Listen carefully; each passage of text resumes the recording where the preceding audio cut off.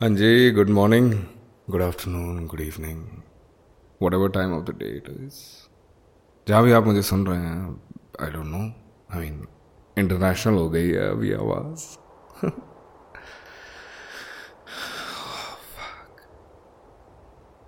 ये जिन जिन को लग रहा है ना कि सिर्फ इंस्टाग्राम पर पोस्ट है, तो मैं आप लोगों को बताना चाहूँगा कि मुबारक हो, आप मुझे बिल्कुल नहीं जानते। और जो लोग जानते हैं इन फीलिंग डम्प्स के बारे में, तो welcome to the Jai Singh show. I mean whatever. आखिरी फीलिंग डंप जब किया था तो ऑस्ट्रेलिया में था। तब ये बात कर रहा था कि अकेला हूं, ये है वो है, घर की याद आ रही है, अपने लोग याद आ रहे हैं। सोचता था कि एक दिन स्टेज शो करूंगा, ये वो blah blah all that jazz. और आज वो घर पे हूं, अपने लोग भी हैं आसपास, स्टेज शोज भी हो रहे हैं, फिर भी ये फीलिंग डंप।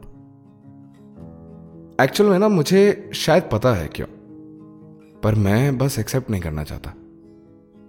क्योंकि मेरे साथ आजकल एक प्रॉब्लम हो रही है कि ज्यादा दिन अगर खुश रह लूं ना तो बोर हो जाता हूं मैं। इंसान जात भी क्या जात है यार, हर चीज से बोर हो जाती है। इसको जन्नत भी दे दोगे ना तो ये नए के चक्कर में उस जन्नत को भी छोड़ देंगे। ये कमरा जिसमें मैं रहता हूं, कभी ये भी जन्नत था, और मैंने भी इंसानों की तरह इसमें कुछ चेंजेस किए। मेरे बिस्तर के सामने जो तस्वीर है दीवार पर, वो जिसमें मैंने सूट पहना हुआ है, वो मैंने एक्चुअली बदल दी है। उस तस्वीर में पहले मैंने सूट पहना हुआ था, मुस्कुरा रहा था, पर उस तस्वीर में मैं अकेला नहीं था। उस तस्वीर में दो इंसान थे, एक मैं था और एक वो लड़की जिसका मैं महबूब था। मैं ये भी कह सकता था कि वो लड़की मेरी महबूबा थी, मगर मुझे ऐसा लगता है कि मैं जब ये कहता हूं कि मैं उस लड़की का महबूब था, तो मुझे ये फीलिंग आती है कि मैंने लाइफ में कुछ किया है। मतलब उसको तो कोई भी मिल सकता था ना यार, पर वो मेरे साथ थी, और क्या साथ थी, बाय गॉड। उसकी मोहब्बत ने खुद से मोहब्बत करना सिखा दिया मुझे याद है, मैं पहली बार उसे ओपेरा दिखाने के बहाने कपल डांस के लिए ले गया। कोई तो फंक्शन था सिडनी में, dance under the stars and all that jazz, you know. और भाई क्या नाचे थे हम उस दिन। मैंने पहली बार ही किसी लड़की के लिए सूट पहना था, because I wanted to look good for her. I really wanted to put in that effort. और उसकी जो वो ब्लैक कलर की ड्रेस थी, वेलवेटी सी होती है शायद, मुझे नहीं पता। मतलब जब वो चल रही थी तो ऊपर चांद चमक रहा था, और उस चांद की चांदनी जब इस ड्रेस पर पड़ रही थी तो वो ड्रेस भी चमक रही थी। मतलब मैंने ऐसा सिर्फ फिल्मों में होते हुए देखा था, मुझे नहीं पता उस ड्रेस के फैब्रिक को क्या कहता है। लड़का लड़की, चांदनी रात, और बस झूमती हुई दो रूहें। हम लोग नाचे भाई, दुनिया भुला के नाचे, अपने देश, अपनी कौम सब भुला के नाचे। और जब थक गए तो उसने अपनी हील्स उतार दी, और मैं तो हुई बेशरम टाइप का। मैंने उसकी हील्स अपने गले में टांग ली। वो मुझसे कहती है कि जय आज मैं बहुत खुश हूं, और ये बात कहकर वो मुस्कुरा देती है।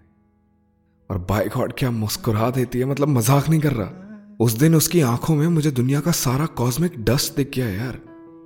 There was so much life in her eyes, and because I was a part of her, her smile made me feel alive and complete. उस दिन उसकी आंखों में मैंने जो नूर देखा, उस नूर की गर्माहट मेरे भीतर बाहर हर जगह मौजूद है। तो इस सब के बाद मैं कैसे कह दूं कि मेरा खुदा कोई और है।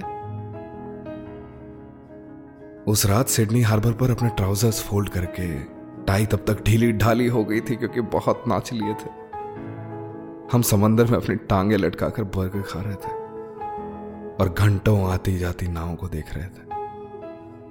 ऐसा लग रहा था कि ये जो वक्त है, ये हवा की तरह मेरी हथेली पर मौजूद तो है, पर मैं इसे पकड़कर मुट्ठी भींचकर रोक नहीं सकता।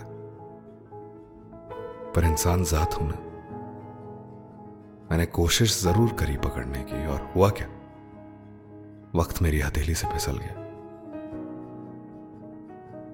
4 साल हो चुके हैं अब, ना वो याद रही, ना उसका जख्म वैसा है, शायद भर रहा है।